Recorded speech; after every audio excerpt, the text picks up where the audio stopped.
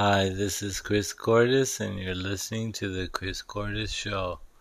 So, my cousin only drinks cocoa powder drinks. So, it's chocolate. Chocolate, hot chocolate, or cold chocolate drink.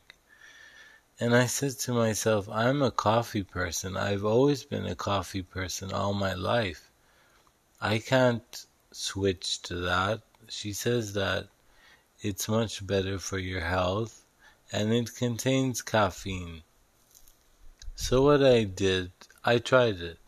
I got organic cocoa powder and I mix it with almond milk and I drink it. And I can't tell you how addicted I was to that. So now I don't drink coffee anymore. Me, the big drinker of coffee who's used to Starbucks all the time.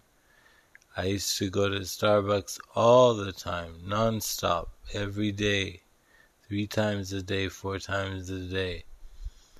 So when I switched to hot chocolate, I really enjoyed it more, and it was more succulent, and it was more delicious.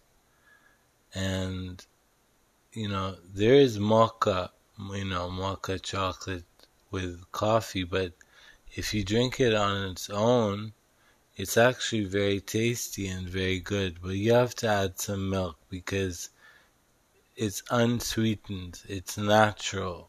That's the good thing about it. It's pure. Pure cocoa powder without sugar. It's unsweetened. And it's very tasty, and I can't tell you how addicted I am to it right now. So try it. Why don't you try it and see if you can do that? Because too much coffee, dehydrates you.